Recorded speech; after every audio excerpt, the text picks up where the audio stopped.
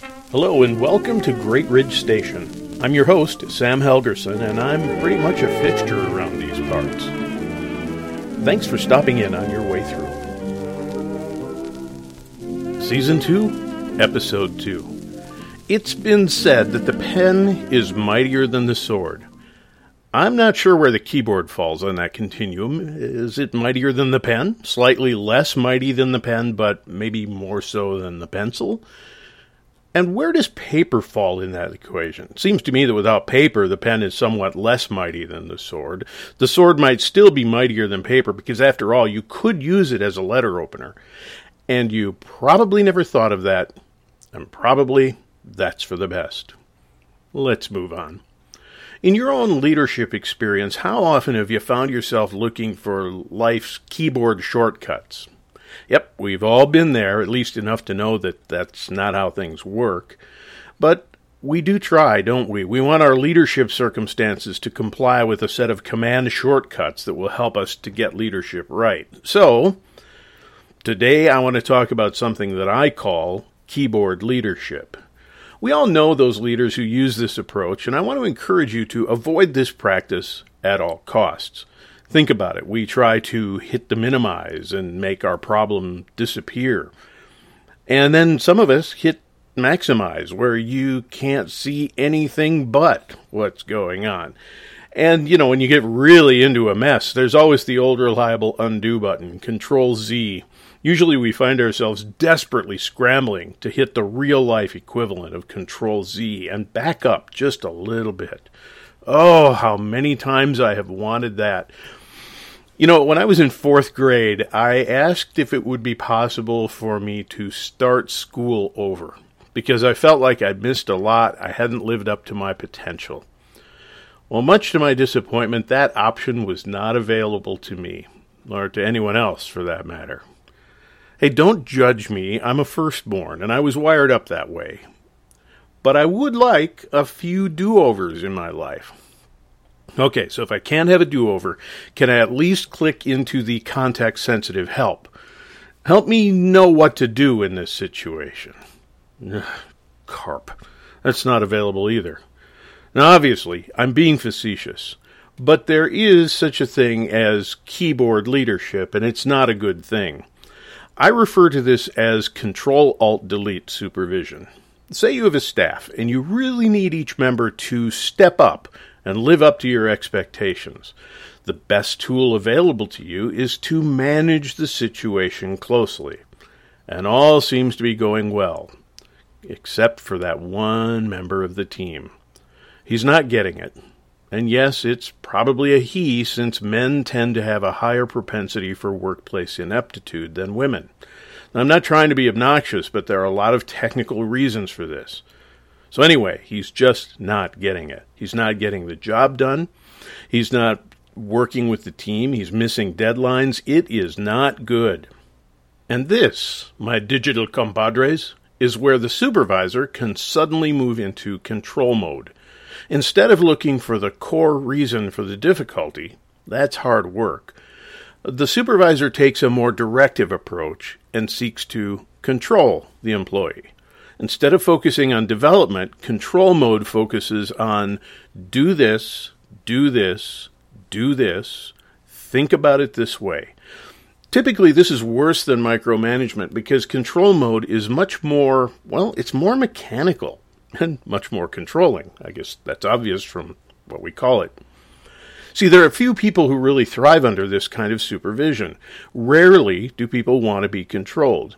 Either way, this approach can be disheartening for the follower and exhausting for the supervisor. So when this strategy fails, it becomes the time to move from control to alt. In other words, those you can't control, you seek to alter. This is a common supervisory practice that when we get frustrated, we do all we can to change the people we supervise, to seek to alter them. Usually, supervisors kid themselves into thinking this is a mentorship process.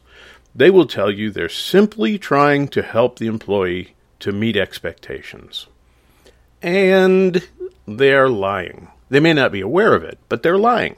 What's actually happening is the supervisor is trying to change the employee so that they are, well, not so much like themselves. This becomes a not too subtle reshaping process where the employee is gradually turned into the sort of person that the supervisor deems as ideal. This does not mean that the supervisor is trying to replicate themselves. Nothing is more annoying to us than our own faults when they show up in others. The supervisor is trying to create kind of a Pygmalion ideal that he or she can work with and will meet all of the unspoken expectations of the job. As you can imagine, this does not always work because people don't want to be changed. The same principle applies in married life. As an old Now with Jesus pastor friend once put it, marriage is an institution, but it's not a reform school. The same applies in the workplace. People don't come to work to have themselves pushed into a mold and reshaped every day. This causes no end of frustration for supervisors. And so, if controlling hasn't worked and altering doesn't work, there's only one place to go: delete. In other words, the termination is coming. Usually, in this situation, the employee is ready to go because the past few months have been full of such stress and such discouragement. Frequently, they will resign rather than face termination, and it allows them to keep whatever shred of dignity remains after the supervisor has burned them out. It allows the supervisor to feel noble about the whole stinking process, and it allows the employee to rest in the assurance that the job fit simply wasn't right.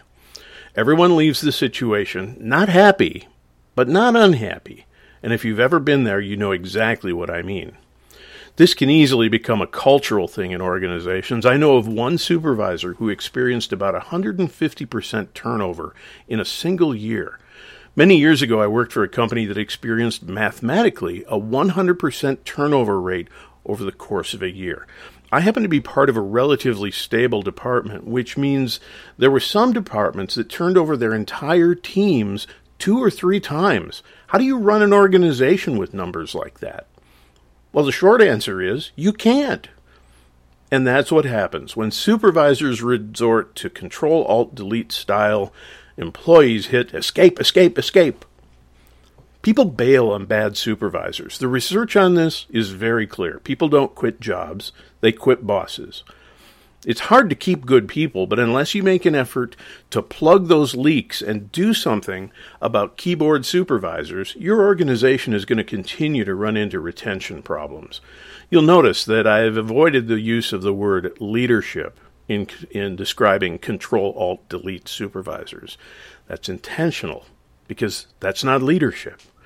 Leadership inspires, encourages, it motivates, and that's about as far from this model as one can get.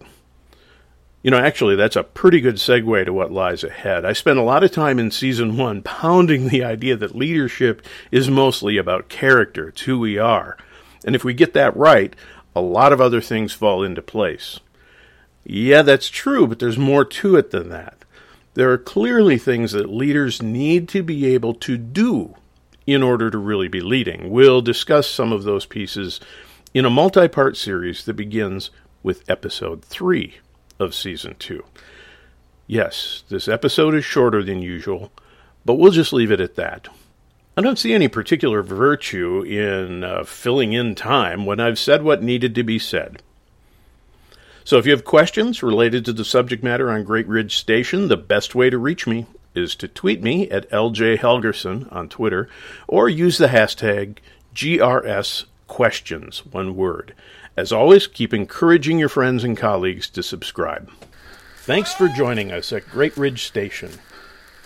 All content is developed by Dr. Sam Helgerson with appropriate citations of outside sources.